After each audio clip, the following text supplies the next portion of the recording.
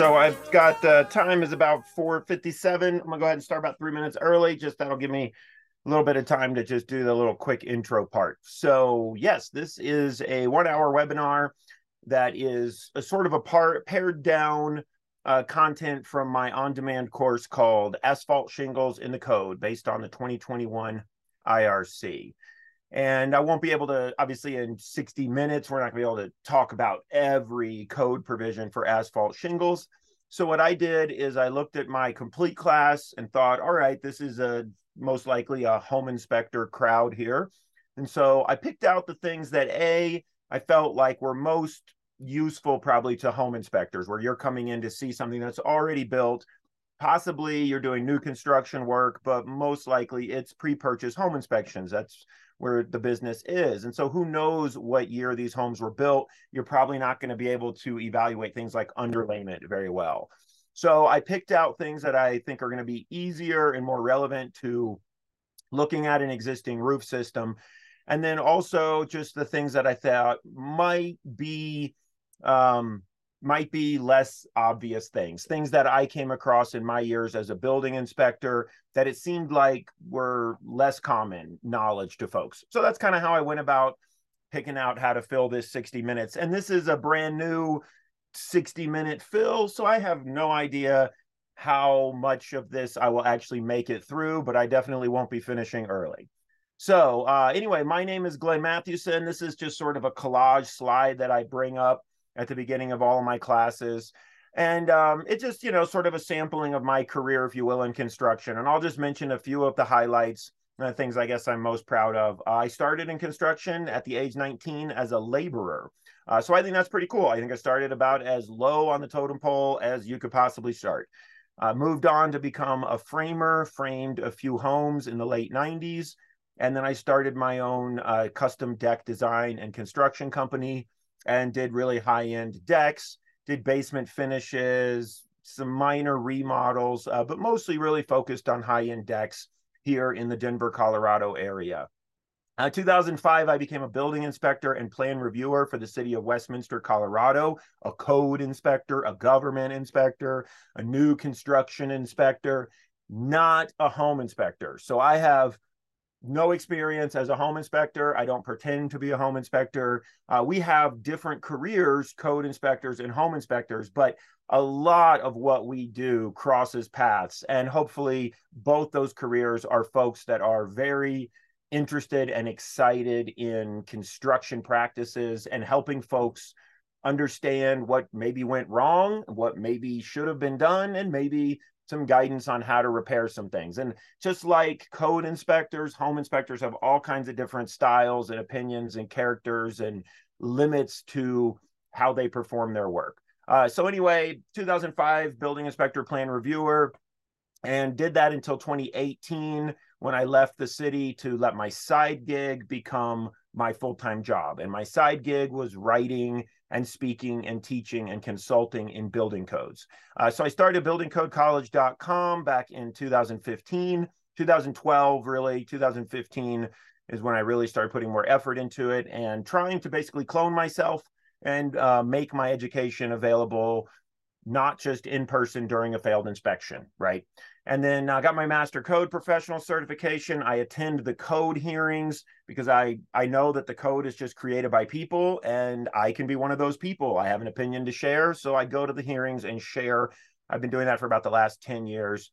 And I was awarded Educator of the Year by ICC 2021, right for fine home building, blah, blah, blah. You can learn more about me if you want to go into the instructors tab at buildingcodecollege.com or glennmathewson.com. Briefly, I'll just mention this about buildingcodecollege.com because it's kind of my consolation prize to you guys. I have no idea how much of the content I have prepared today that I'm actually going to get through. And what I don't do is rush to finish a class with all the content. I hate when I attend classes like that where the last 10 minutes are just flipping slides. So chances are I won't get through everything, but my consolation prize is this. You can go to buildingcodecollege.com, click on that on-demand course tab at the top. That's going to bring you to the on-demand course catalog. And if you scroll down, you'll see this course based on the 2018 IRC, which not a ton of changes. between 18 and 21. But that's a on-demand course, ICC approved. If any of you guys have ICC certifications that you need CEUs, and you can use this coupon code ASPHALT, and you can get access to this on-demand course completely free. So that way you can catch the subjects that I didn't talk about today, or if there's something I talked about today that you want a refresher on, you want to see it again, you can go sign up for this class for free, and you get 3 months of access to the videos, and there's practice quiz questions, etc. That's kind of also my consolation prize in that I don't give out slide packets or my slide deck for my presentation, because slides are a visual aid, not a handout. So you get access to my online visual aid, if you will. All right. So with that, let's get going. The first session of the on-demand course is just general asphalt provisions. And I basically skipped that, and we're going to jump into some content from the second session, which is about shingles and underlayment. And there's a very specific thing here I want to talk about, is about the roof sheathing. Now, of course, I mentioned I'm going to talk about the things that are most likely to be visible to an inspector, and then I bring up roof sheathing as the first one. So you might think it's a 5 o'clock, it's an afternoon webinar. Maybe I already started hitting the sauce or something. But the reason I'm picking this one up, and I'm going to talk about this briefly, is for 2 reasons. People get all across the board, from home inspectors to roofing contractors to government code inspectors. There are so many people that do not understand something about solidly sheathed decks and some of the history with skip sheathing or spaced sheathing. And then I'm also talking about this because there is a change coming in the 2024 IRC that will hopefully help alleviate some of the miscommunication about this. So this is a provision that I'm sure many of you are familiar with, again, from roofers to government inspectors to home inspectors, asphalt shingles. And we have this subsection about sheathing requirements. And it says asphalt shingles shall be fastened to solidly sheathed decks. And what you see right here is a solidly sheathed deck using wood structural panel sheathing. And you can see even the little clips there. Those clips have a different story for edge support, but they also provide small gapping between the sheet panels for expansion and contraction. So yes, we see OSB sheathing that's likely installed with a little bit of sloppiness, a little bit of gapping, because that's the real world of construction. We don't pour this stuff into an injection mold like making something out of plastic. And here's another example of solidly sheathed decks. And this is the point where a lot of folks are going, oh, that's not a solidly sheathed deck. That's lumber. That's spaced sheathing. That's gapped sheathing. You have to reskin this, or you have to lay over top of it wood structural panel sheathing in order to install new asphalt shingles. But that's the misunderstanding. So here we have solid lumber sheathing, and I can build a house today in 2023 using the 2021 IRC, and I can go to section 803, and the very first section is lumber sheathing, and it gives me guidance for the thickness and the maximum spans for using lumber sheathing. So why would we have to skin over lumber sheathing with wood structural panels just because it's an old method of construction if it's still in the IRC today? Now, if we look at this roof from underneath, here we see spaced lumber sheathing. Also, in the past, it was referred to as skip sheathing, and probably some other slang terms for it. And again, in this example, you can see, looking through the slats of this spaced sheathing, you can see wood structural panel sheathing laid over top of it. And in this example, if that's for an asphalt shingle installation, that would be required to lay over solid sheathing over top of spaced lumber sheathing. And we can go right back to that same section in the most modern 2021 IRC, and we see guidance for using spaced lumber sheathing, and that's for wood shake or shake roofing, which is not going to be part of this class today. But this is just showing these examples that in the current code, we have wood structural panel sheathing, lumber sheathing, and then you have spaced lumber sheathing. And so that's what throws folks off all the time when they see this statement about shingles have to be fastened to solidly sheathed decks. Somehow solidly sheathed gets interpreted by folks to simply mean wood structural panels. Now, let's just real quickly not beat around the bush on this. One of the reasons this happens is because a lot of roof shingle replacement jobs are paid for through insurance claims. And if it's paid for through an insurance claim, it feels like the general public, as well as the contractors, look at that as kind of like, yeah, I won the lottery. And now we can push those dollars high because insurance is paying. So a lot of times this gets derived, this all starts from the misunderstanding of the roofing contractor in interpreting the code. And hey, if they can get the insurance company to pay for reskinning the deck, they can have the opportunity to make more labor. It was really interesting in my time as a building inspector is when we had hailstorms that would come through and just wipe out neighborhoods, and the work was plentiful. We never got questions from roofers about, do we require the layover, and can we get a letter saying we require it so they can pinch a little more money from the insurance? Because the money was in just replacing thousands of roofs.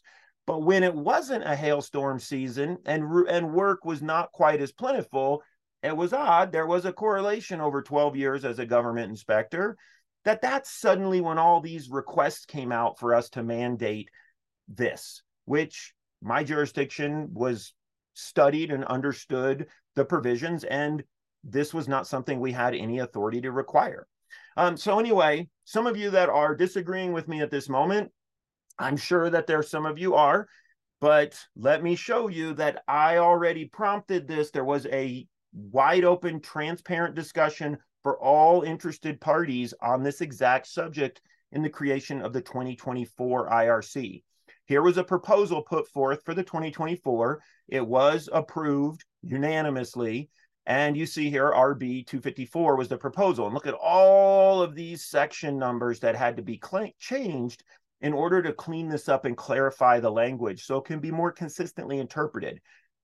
I don't know who this weirdo guy is who thought, that he should prompt this discussion at the hearings, but he put the work in representing himself and got this discussion going. Now, one of these changes was simply getting terminology correct. We have a defined term in the IRC for roof deck, but all through the code, things like roof, roofing, roof surfaces, there was a lot of inconsistency in the language. So one of the proposals was just to clean up the language and use the defined term.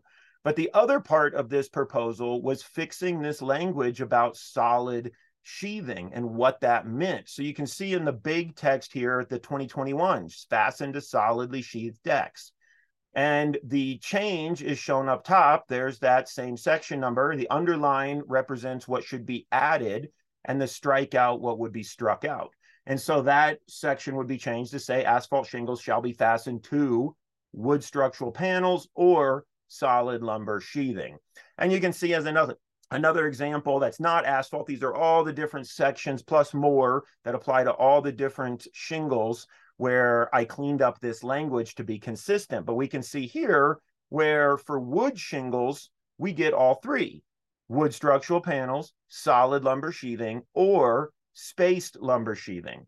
And this is what a lot of code changes are, guys. A lot of them are not super glamorous. They're not like more restrictions or more products or new technologies. A lot of good code changes and modifications that get made in future editions is just simple cleanup of the language so that we can all read it and come out with the same interpretation. So all of the shingle manufacturers were there, the representatives of the asphalt shingle organizations, asphalt shingle contractors, anyone and everyone involved with shingles was there, and this was all discussed. So if you have a disagreement, show up to the code hearings. But hopefully this will help some things get cleaned up in the future.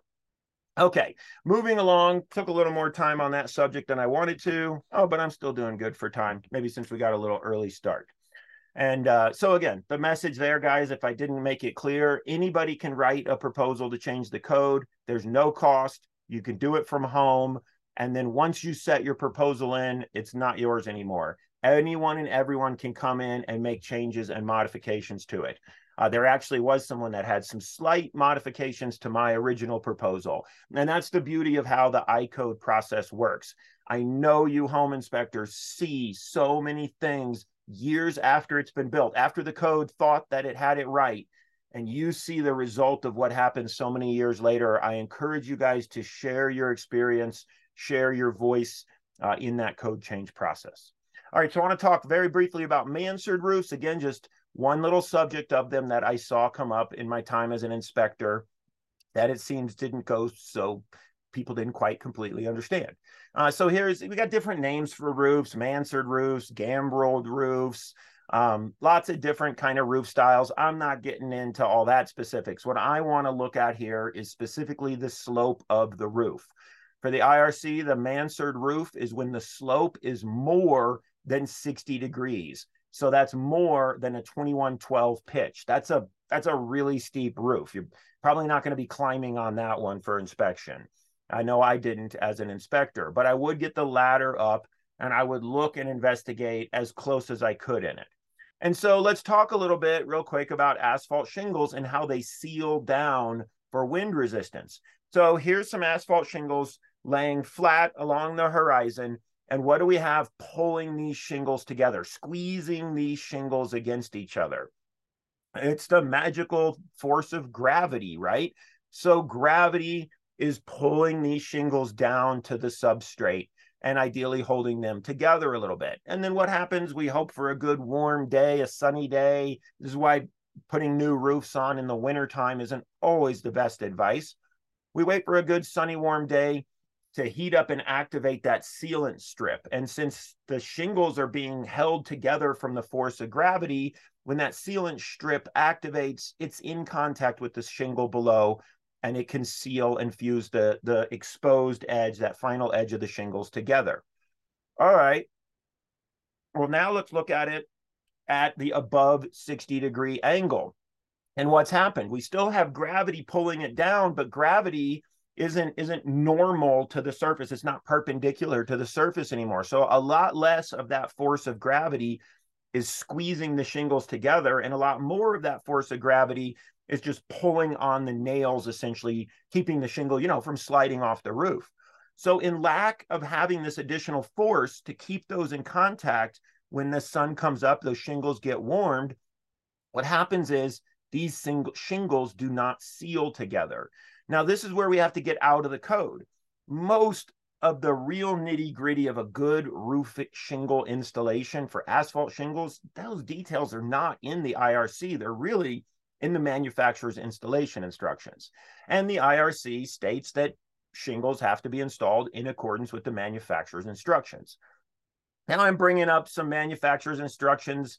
You could probably spot a manufacturer on here, but I always have to let everyone know the first time I bring up any type of manufactured products in any of my education, I simply chose these as an example. Our world is so full of information that is given to you, not for your benefit, but for the benefit of the person giving the information or the people benefiting that person. So it's another one of those times I just got to call a cow and say, this is how the world is. One thing that I have built my reputation on is I do not put any sponsored or promoted or anything like that into my education.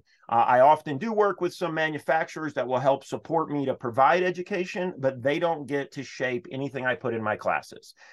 So that's just something I'm proud of as an independent educator. And I always want to make sure people know that the examples I use are not because someone's trying to market that in front of your face. All right, done with that disclaimer.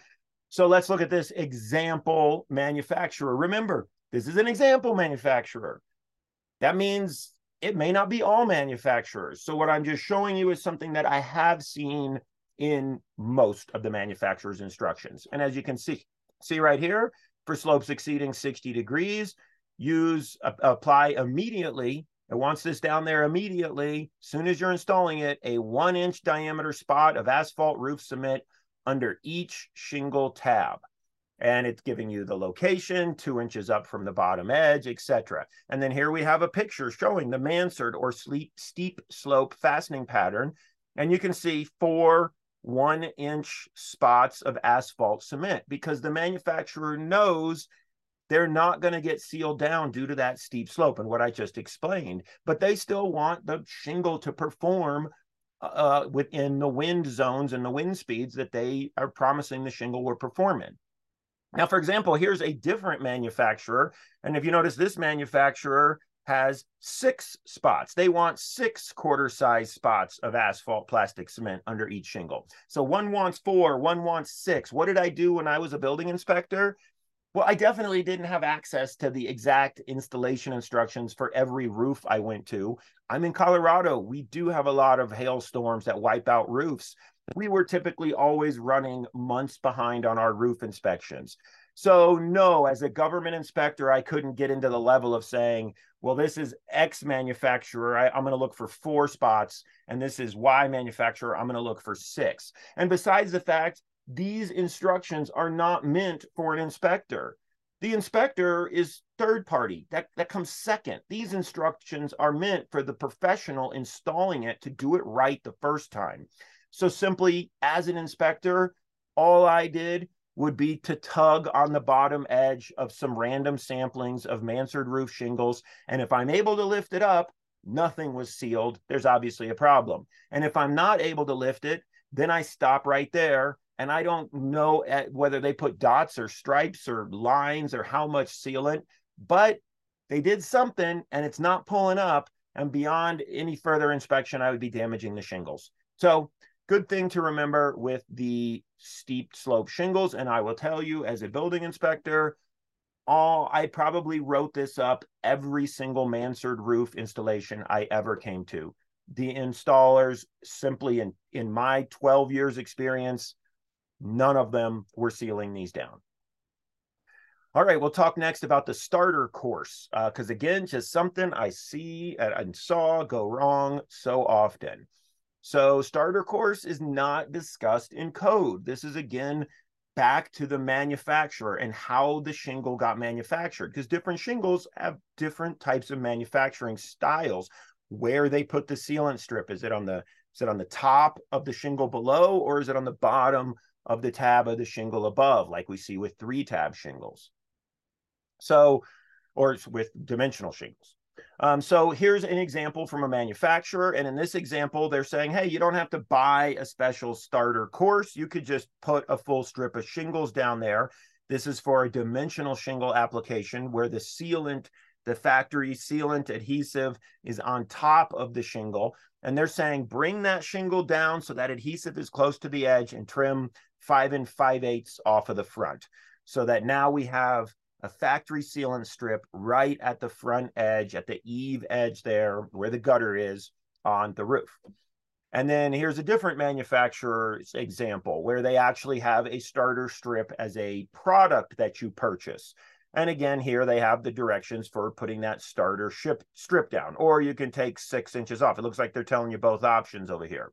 So again, lots of choices these manufacturers will give. But the point is, this should not occur. What's happening here is a problem on half of this picture. So if you notice, if I look over here, this looks to be somewhat, at least from what we can see in an after the fact inspection, that this has been installed where that starter strip is down below and the sealant underneath those upper shingles is able to seal down to that shingle.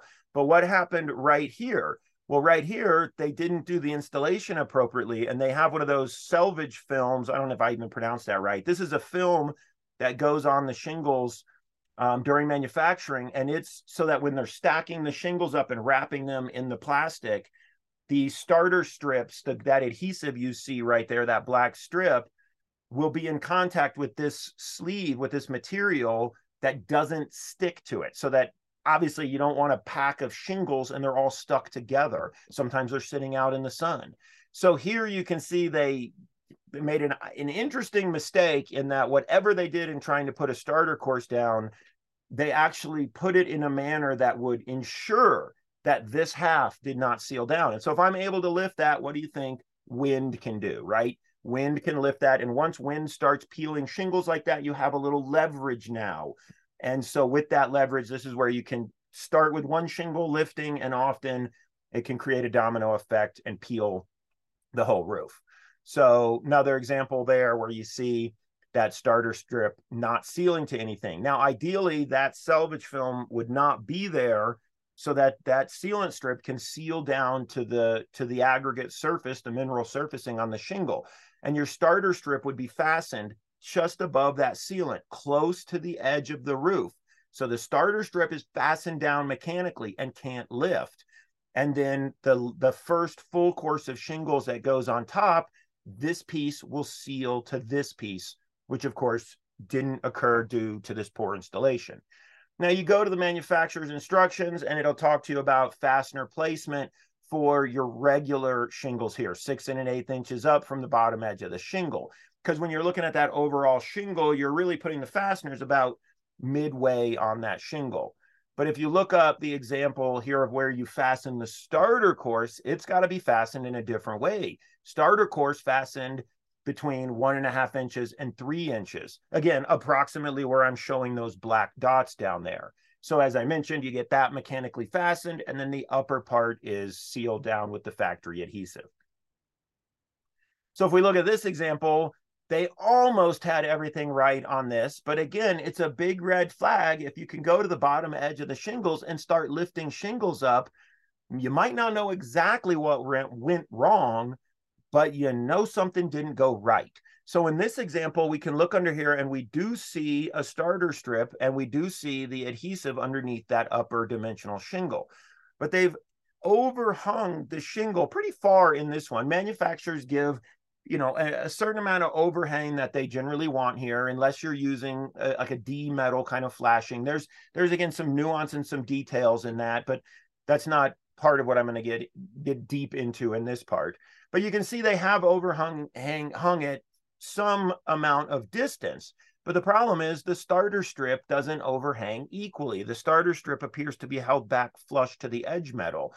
And so what happens now is when that overlay piece, that first full shingle lays down, that sealant strip is floating right out here, kind of out in the open air. So, oh, what a bummer. Like they almost had this one at least close enough to right that I wouldn't have known had they just brought that first shingle down to the same edge that they were going to put their finished shingle to. Not only would that give a double thickness and extra strength there on the edge of the shingle, but it would give something for that upper shingle to seal to. So sometimes, again, here's an example where I've just lifted the entire shingles and there literally is no starter strip or any attempt whatsoever. You lift the shingle, you can lift the underlayment, you can see right inside the roof. And another example here where they've used a 3-tab shingle, and the 3-tab shingles don't have the sealant on the bottom side of the lower exposed edge of shingle. They have it on the top side of the shingle below. And so that's where you need to pull that thing down and get it to have some sort of sealant strip. As you can see here, we don't have sealant strip on either side. And again, maybe a manufacturer is going to come out and build their shingle a new way tomorrow. That's why we don't want to just think about this stuff of like, well, the shingle is supposed to be installed exactly like this, this, and this, because I've read enough of these instructions. Get back to the root of it. The shingle shouldn't lift like this. And if it lifts like this, and maybe it's an unusual shingle, that might be the prompt to say, all right, what is this manufacturer asking for? Because this definitely isn't right. And then just here's a little example talking about that selvage film where the adhesive is not supposed to stick to it. You can see here a little bit of plastic wrapping from the shingle package that is keeping this shingle from sealing down. Obviously, this isn't a starter course, but since I was talking about that subject, I'm bringing it up here. This is what happens, guys, when the pack of shingles gets shifted or slid a little bit. It's a plastic wrap around it. So sometimes these get manhandled a bit and thrown down, and you can get those different layers of shingles inside the package to kind of slip a little. And that's a bad idea. If the roofers leave a package like that sitting out there, the sun's going to activate, and often you get shingles stuck together. And in this case, once that package was sealed to this, it wasn't going to factory seal down anymore. A quality professional installer doesn't necessarily, I mean, in my opinion, whatever, right? okay, throw the shingle away if you find it's ruined in the package. But if you've started laying it down and nailed it off or something and you find this, you know what? At least have the thought to come get the aesthetic garbage out from there, but go up in there and hand seal it the same way you would hand seal a mansard roof edge, right? I mean, oftentimes in roofing and in all kinds of construction, things don't go together picture perfect. We don't build this stuff in a closed environment in some laboratory. So the reality of installation is this kind of stuff happens, and hand seal the shingles back down. All right, quick little drink. All right, next segment is about flashing. Again, that was just some of the stuff I sampled from the shingle and underlayment section of my on-demand course. And now I'm going to sample just some of the things about flashing. This is where I am going to spend the majority, probably the rest of the class. At the end of this section on flashing, if I have a little time left, I do have a few other things to talk about valleys, just two little nuances that get missed. But let's see how much of flashing I can get through and if we can make it to that. So first of all, like I said, everything in the code is always pointing us to manufacturer's installation instructions, both for the installation of the shingles, but also for flashing for shingles. As you see here, flashing has to comply with the shingle manufacturer as well as the code. So obviously, there's probably going to be some examples for manufacturers in this segment. All right, so here's just a little cartoon of a house and some asphalt roofing. And it says flashing in the code. The code tells us flashing shall be installed at wall and roof intersections. So if we look at this, we have head wall flashing. That's what it's called out there in the field. The code often refers to this as vertical front wall flashing. Same thing, when you see that in the code, it's talking about head wall flashing. That's what the roofer will call it. And so we'd have head wall flashing at the obvious location here where this roof comes up to a head wall. But in some ways, I would argue we also have a head wall flashing that's happening right here, where this sloped portion of roof is intersecting generally the underside of the soffit or something else on this roof. And we'll see some examples of that. That's not usually referred to as the head wall flashing location, but when I show you these examples, well, maybe it should be. So, you know, we put some head wall flashing here and maybe some flashing up here to get that intersection into the soffit. And we get drip edge flashing in the IRC and in the manufacturer's instructions. And drip edge flashing is obviously at the bottom edge of all of these roofs where it is going to be dripping over the edge of the roof. But you also get drip edge flashing on the rake edges of the roof as well. And that drip edge has a different function that we'll talk about. And then another flashing that comes up is sidewall flashing. And that would be what I've shown here, where these sloped roofs going kind of into the page or into your screen are going to be adjacent and hitting the side wall there. That's at the side of the roof slope.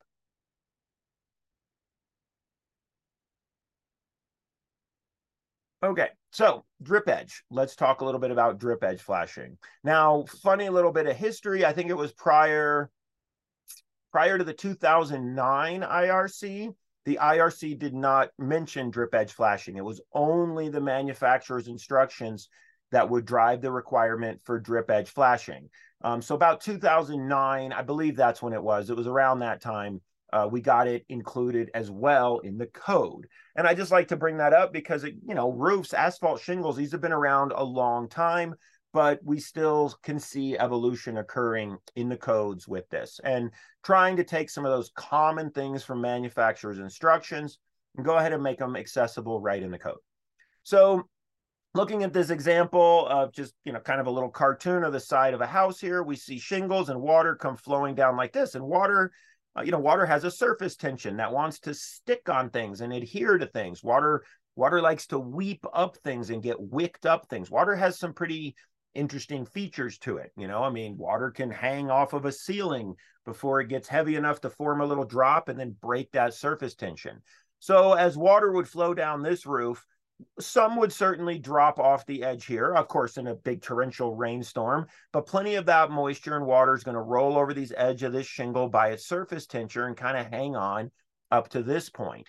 And then from that point, it'll get heavy enough that it'll break that surface tension, and you'll get water running down the face of your fascia like this. And of course, it's going to roll underneath the bottom of the fascia just a little bit as well, and then break from that surface tension. But when this happens up here, when that water rolls under and is kind of collecting until you get enough weight to break the surface tension, water is also going wherever it wants to go. And so water will have a tendency to leak in this way and drain in behind that fascia. So drip edge comes along and gets placed like this. And the point of drip edge we often refer to as a thing, a piece of flashing, a piece of metal flashing. But when you talk in terms of building science and physics, a drip edge isn't just a product you buy. A drip edge is a geometry, is a shape that breaks the surface tension of the water. So in this case, our drip edge flashing is providing a drip edge. And so as that water rolls underneath here like this and hangs out for a minute, it's not going to get past that metal flashing, and then it's going to continue its way down. Typically, that drip edge will have a little kick out fold at the bottom. That would be ideal. And then it's going to break that surface tension. And the nice thing there is ideally we get a little bit of a drip coming down in front of the fascia. Minuscule, but I mean, because obviously rain's hitting the fascia and it's designed for water outside. But the main goal is here, we're not getting water tucking in up and around the backside of the fascia.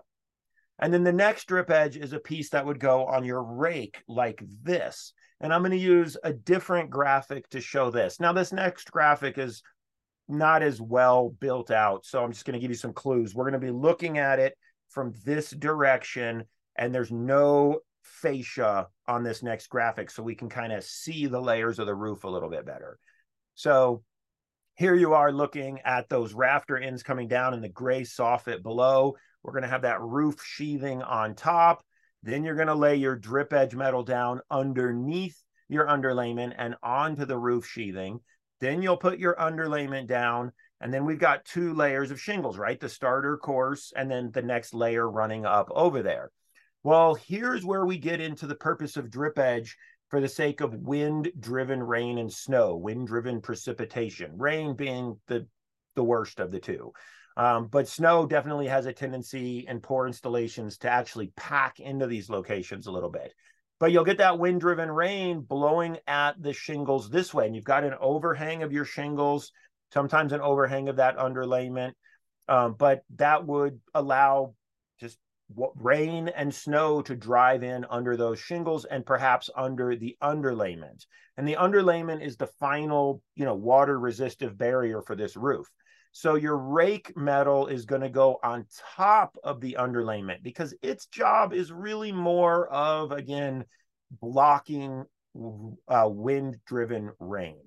And so we get the statement in the code that, I just showed you in pictures. Underlayment shall be installed over the drip edge along eaves and under the drip edge along rake edges. So you would want to put this drip edge on after you've put your underlayment and before you start placing shingles. And then we get this, again, there's that statement just reminding you there, flashing for shingles in accordance with the manufacturer's instructions. And like I said, drip edge started in the manufacturer's instructions before it even got into the code. Again, I think it was around 2009. And so here's an example from manufacturers where you see them referring to their trademarked underlayment, but their underlayment goes over the drip edge at the eave. And over here, you see it stating drip edge over their underlayment at the rake edge. So the code and the manufacturers right on the same track. So here's now the photographic example of that, right? Here's the rake edge of a roof with some metal siding covering the fascia. It was probably a re-siding job or something where they came and put metal cladding over the deteriorating wood fascia.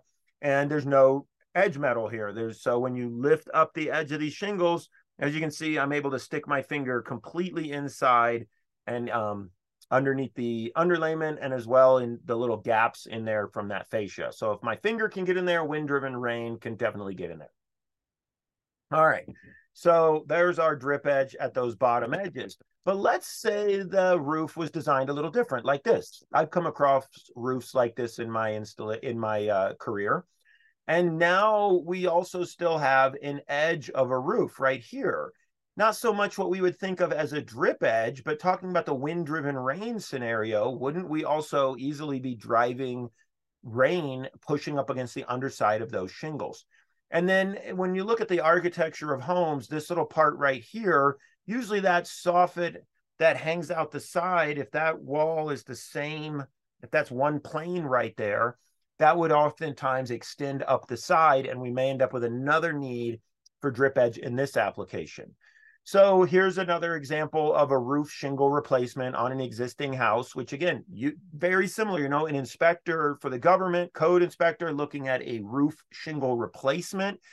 Boy, that's like as close to getting to what a home inspector's experience would be, at least in my thoughts, not having ever been a home inspector.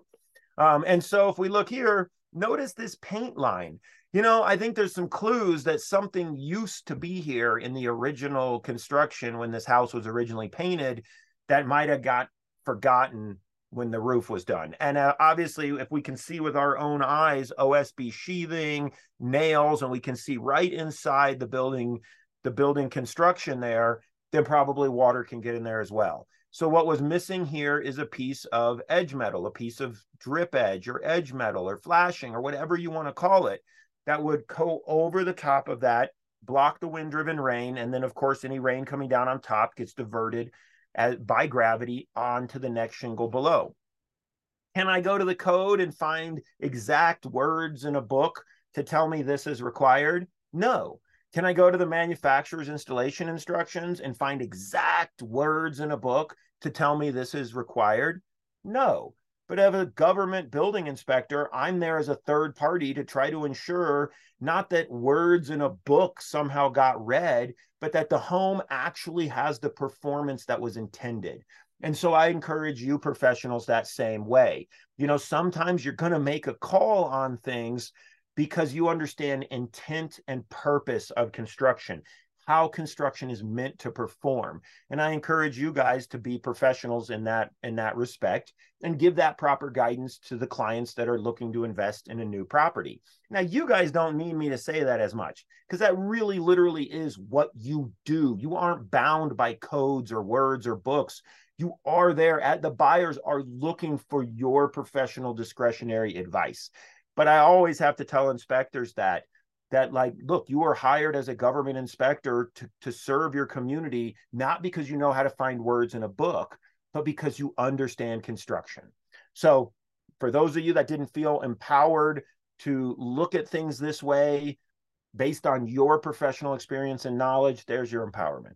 So this came up all the time. I have lots of pictures, but here's some nice, better installations where they've gone and they've put this piece on here. And if we notice, just, I mentioned before about rain coming down, hitting that flashing, and then getting diverted by gravity on top of the next layer, which would be shingles, and then running down the roof.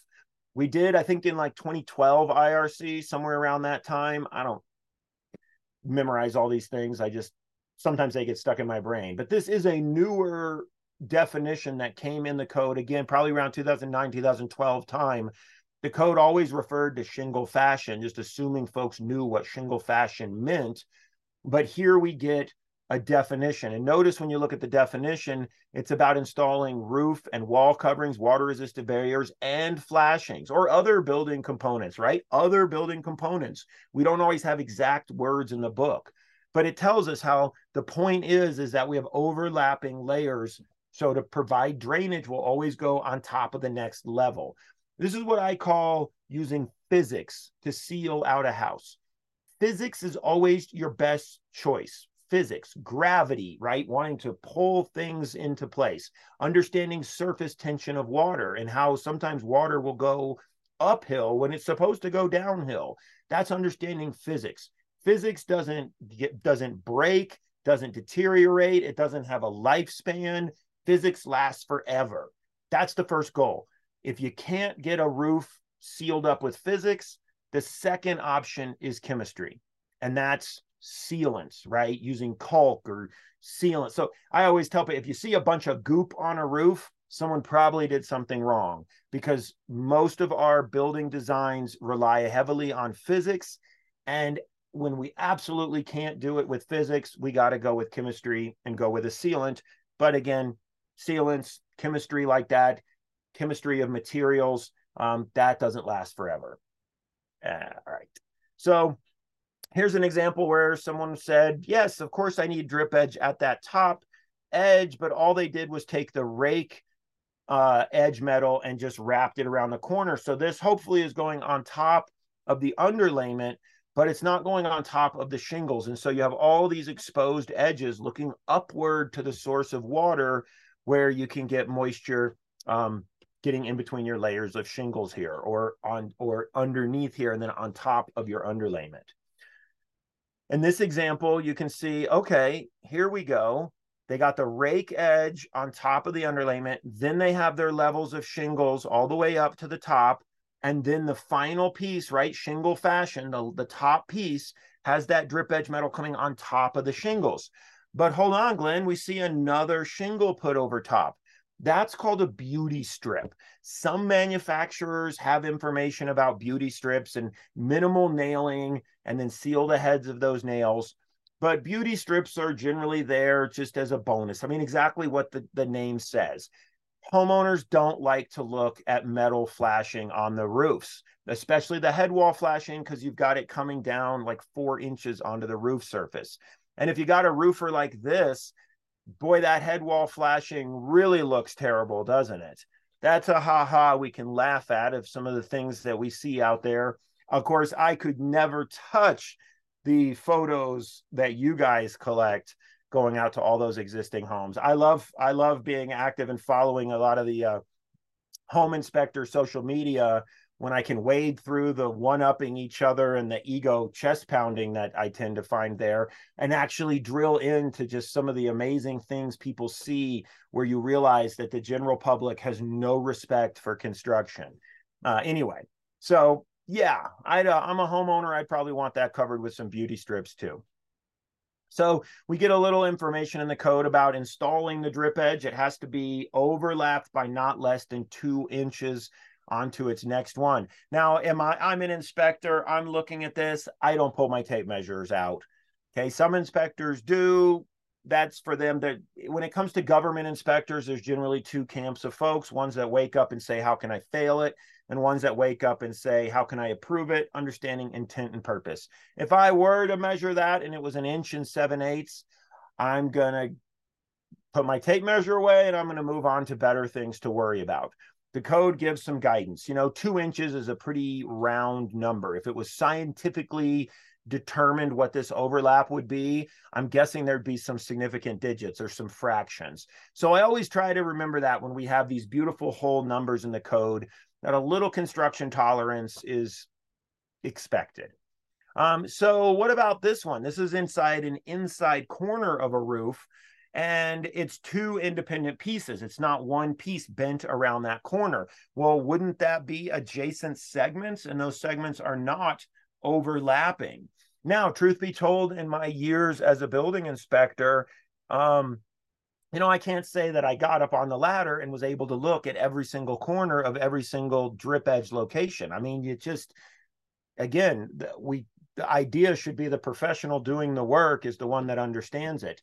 But nonetheless, where did this picture come from? This is actually my personal house. And, you can learn a lot more about the failures of construction and things that don't work when you're not just seeing them in new construction all the time, like a government building inspector would. So my own house, new roof, new gutters, new edge metal, and in big rainstorms, I was getting water dripping from this corner from behind the gutters. And the reason was that the edge metal did not overlap inside that inside corner. I can't complain to the roofer, because it was me and my 12-year-old daughter that re-roofed our house many years ago. And so I learned my own lesson, and then later came in here and bent and formed in a little piece. And once I put this in, lo and behold, that splashback from when the gutter, all that water coming down the valley, would no longer get up and down. And I fixed the little dripping problem. So there's a little personal shame story, but I have no shame. We learn through our experiences, and sometimes they're our own personal experiences, right? So what about this one I came to as an inspector? Well, it overlaps 2 inches, right? So it must be good to go. Well, obviously we see what happens if we've got some water. Water has that surface tension. It's raining everywhere. Water rains blowing all over the place. It's a storm. We're going to have water that's going to be running still downhill, holding its surface tension on there and still kind of sliding down up inside that little gap. And we could see how that would possibly be able to get, inside this edge metal. It's not a very good installation, but I don't think we need words in a book to tell us that. If we did want words in a book for this, I would really go back to that shingle fashion statement and notice it refers to flashing so that upper layers overlap lower layers to provide drainage. And so these words in a book are definitely trying to tell us that, like, well, if you're going to do this, you might want to have done it in this direction. Despite the aesthetics of this, but again, as a government building inspector, I have had to pass the most ugly pieces of trash I have ever seen because quality is a consumer concern and building inspectors are not quality control for consumers. So if there's any consumers on this line, buyer beware, hire good quality contractors. You cannot leave it all to the government. All right, so if we look here, that edge metal would go on like this. Oh, I was trying to remember what this next slide coming up is. Another thing we get in there is it says drip edges shall extend not less than 1/4 inch below the roof sheathing, just 1/4 inch. So that's not much. So if we look here, there's that roof sheathing. Most edge metal that you buy on the market that's available for this application, you're going to extend well below that 1/4 inch below the underside of the roof sheathing, but this is the minimum code for your rake metal, as well as you looked out here on your edge metal, on the eave part there, or on the on the overhanging eave part there. And so this is, of course, assuming that the framer built it with the sheathing coming all the way down to the fascia. And so when we looked at that, horrible looking picture that had 2 different sizes of edge metal, and even worse, one was a D metal and one wasn't, technically by code, other than the overlapping issue, there's nothing. They're both above code because they both extend beyond the 1/4 inch, which is minimum. And then beyond that, code has nothing to say.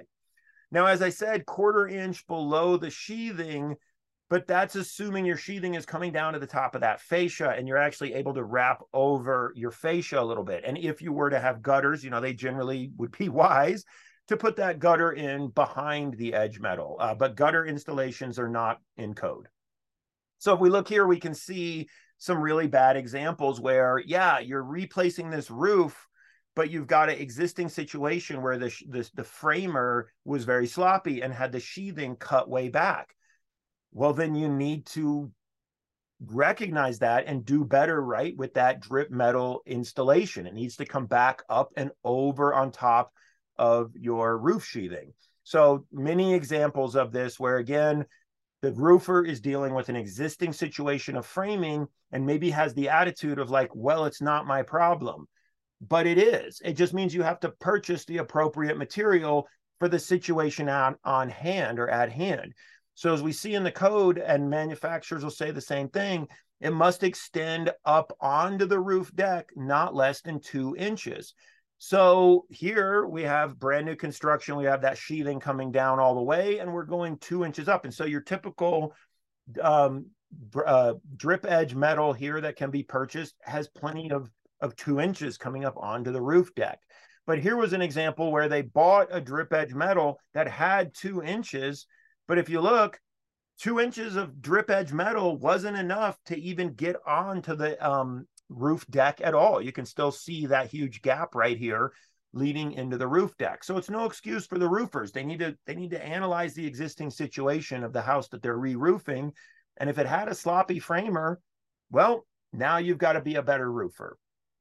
Another example there, where again, that's edge metal that's installed below, but all the roofer did was put a thing in a place. There's one of my lines I always do when I'm teaching. I never know when it'll come up. Too often when we read the code, Folks think of putting a thing in a place and then checking off the list because words in a book told them to.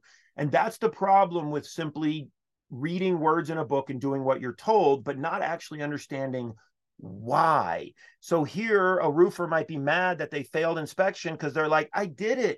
I put the thing in the place. I bought the drip edge metal and I put it in the place that the words told me to. What's the problem? Well, you can see the problem in the photo, right? All right, drip edges shall be mechanically fastened to the roof deck, not less, or not more, excuse me, not more. Yeah, I was like, thought I miswrote that. Not more than 12 inches on center. So we want to nail approximately every 12 inches. Hey, 12 inches, what is that? That's 1 foot, like boom. That's not a very accurate unit of measurement, is it? That's not, doesn't sound very scientifically derived. Like it's convenient that we did all these wind tests and it turned out that if we were 12 and a half inches, it would fail. But it's so odd, right at 1 foot, it's perfect. Another time that I drive home that example that so often in the code, we end up picking a number that is a pretty convenient number, and always remember to put a little reality behind it. So yeah, approximately 12 inches on center or 1 foot.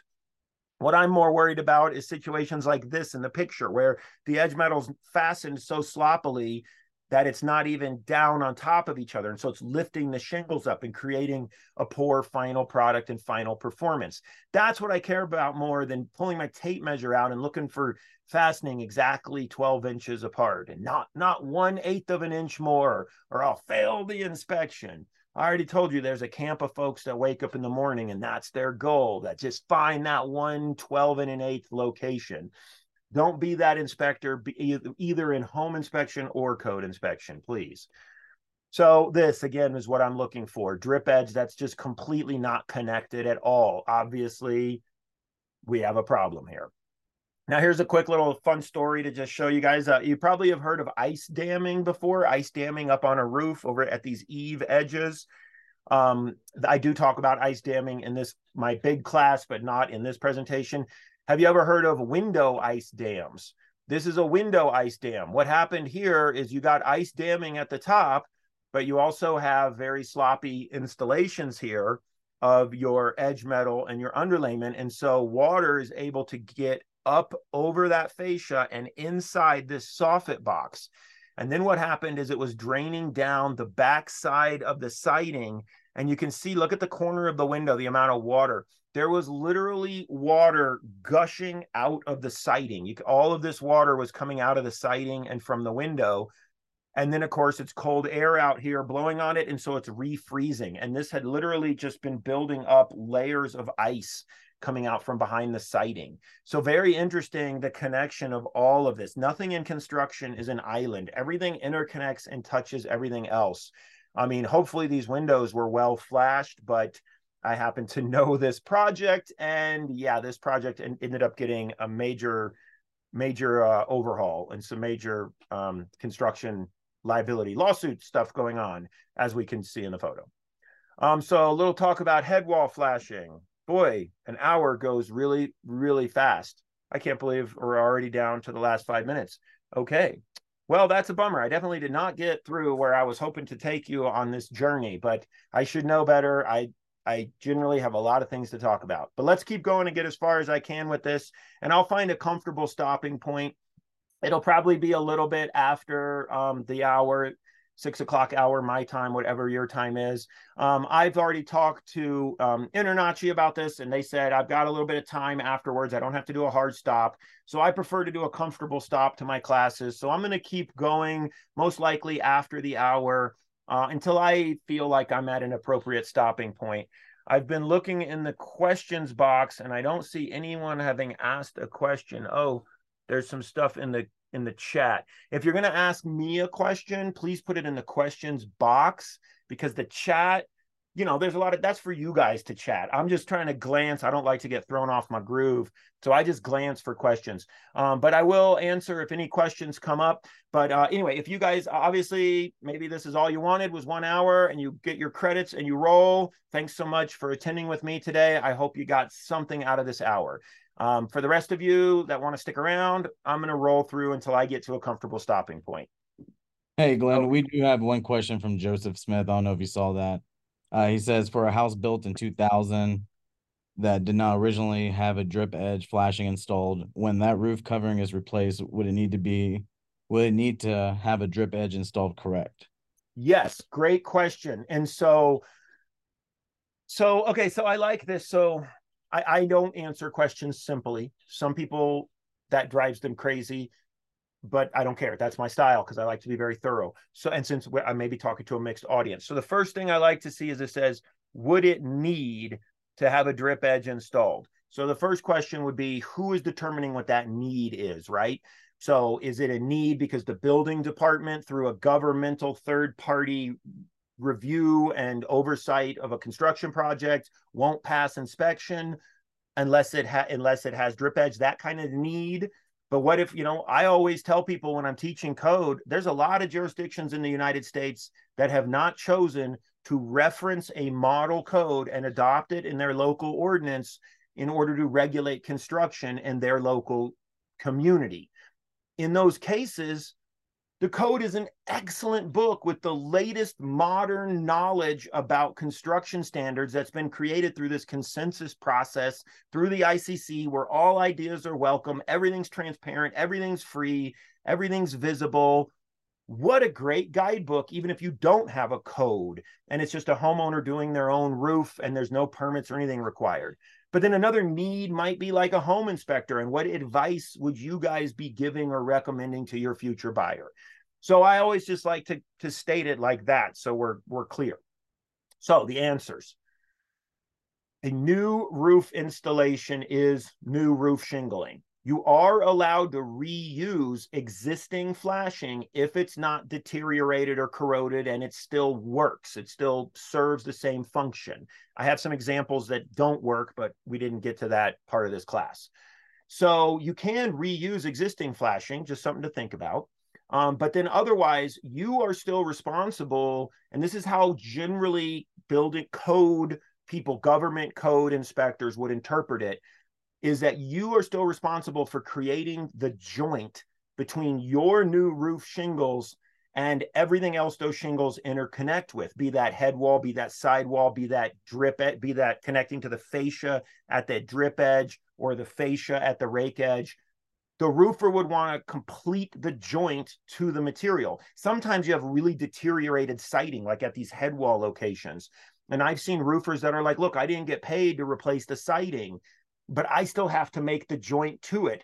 And that bottom edge of siding you see is just falling apart and deteriorated. And they will add additional metal on the wall. Looks terrible, but I would say they're doing the professional job. Like, look, this isn't bid for me to replace all the siding in this house. They need to do that as another project, but I need to connect this joint to this trashed material. So when I was a building inspector, that's how I interpret it, and that's how I teach it to other building inspectors. Now, as far as home inspectors offering guidance to somebody on the purchase of their home, or maybe you're doing doing support, like a lot of home inspectors provide supportive services to homeowners that are having projects done by contractors, where you're kind of a quality control inspector during the construction process.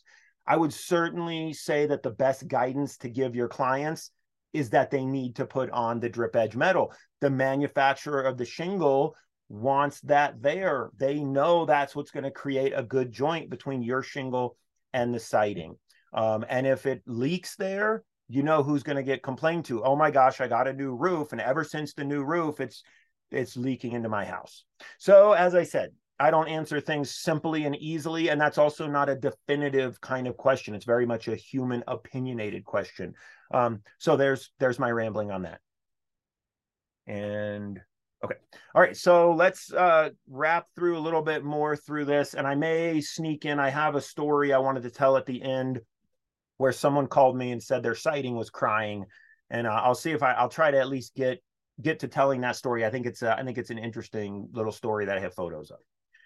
So anyway, other flashing, vertical front wall flashing. We call this head wall flashing.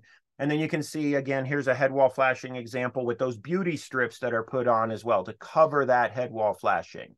Here's a different example of beauty strips installed with nails. And then you can see chemistry, right? That final location where there's just no way to get this top layer down. Maybe you could glue the whole thing down. There's not a lot of definitive standards on how these beauty strips get put on. I always just try to look at it through the eyes of the homeowner. I understand why homeowners want their houses to look attractive and don't want big shiny pieces of metal. And I always try to balance code and perfection with also, what do the American people want? Because what they desire and like in their looks in their homes, it does matter. So if we can accommodate that, let's accommodate it. But if you look at this example of this beauty strip, well, hold on a minute. I'm lifting under the corner of that and I don't see head wall flashing. So this is where, whoops, something went wrong. That head wall flashing was put under all the shingles. Should have been put on top of this last shingle we can see here, and then the beauty strip just placed on top of that. So head wall flashing against a chimney, and these are all this is always a very tricky subject. This comes up in this presentation under sidewall, but you'll have to take the free on-demand class if you want that stuff. Here's the part I wanted to talk about where head wall flashing, we don't always think about head wall flashing, is in these spots right here where we have this roof in the lower part of the picture is going uphill. And so that would be a head wall at the top. Over here in the right side of the photo would be where we would have head wall flashing. But what about here where it intersects this fascia? Okay, well, hey, look, there's birds under there. This is a place I see birds nesting all the time. And if birds are able to get underneath here and start nesting, well, first of all, that's maybe not a water precipitation issue, but I don't think homeowners want houses designed with beautiful little spots for birds to nest literally inside the cavities of their home. So here's a place where flashing might have a purpose for more about pest intrusion. Here's another example of birds getting under there. But oftentimes too, installers will just shove the shingles underneath there with nothing on that top edge. And again, rain and wind-driven rain and snow can get pushed and shoved into that area, ultimately to melt or to drain down and get underneath the shingles. So these are areas where some metal flashing is very useful. You can see here, this whole roof coming up to these head walls would have flashing. But what about right in that spot right there? And if I look inside there, I can actually see an untreated edge of the soffit material right here.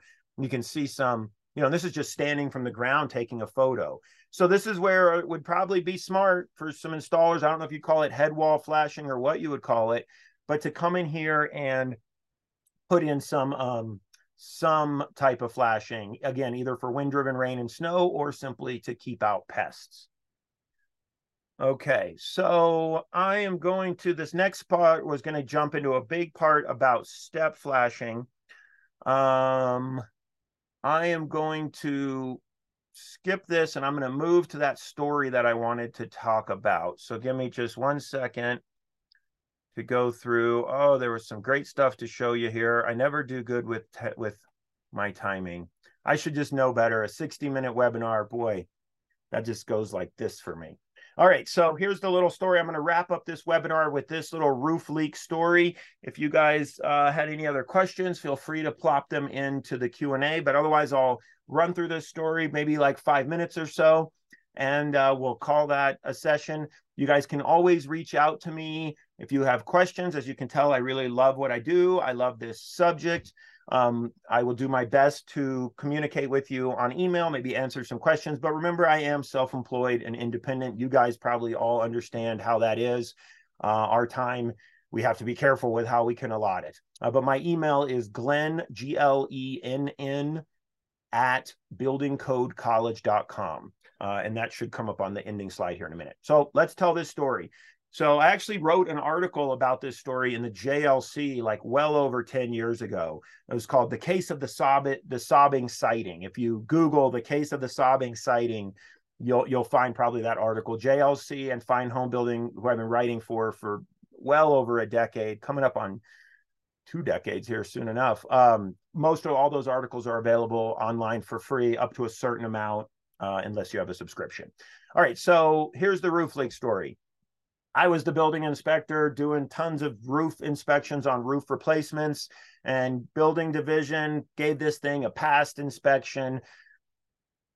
in the records, put in the records, moved on, and I'm working my work. Okay. We get a huge rainstorm that comes through our city, tons of rain. And I get a phone call from a homeowner that's transferred over to me because they're very upset that their house is doing something very weird. And they look up and say, well, Glenn passed that inspection, so let me transfer you to Glenn. So, well, Glenn got the question. And the people are like, my siding is crying. There's literally water dripping out between my siding.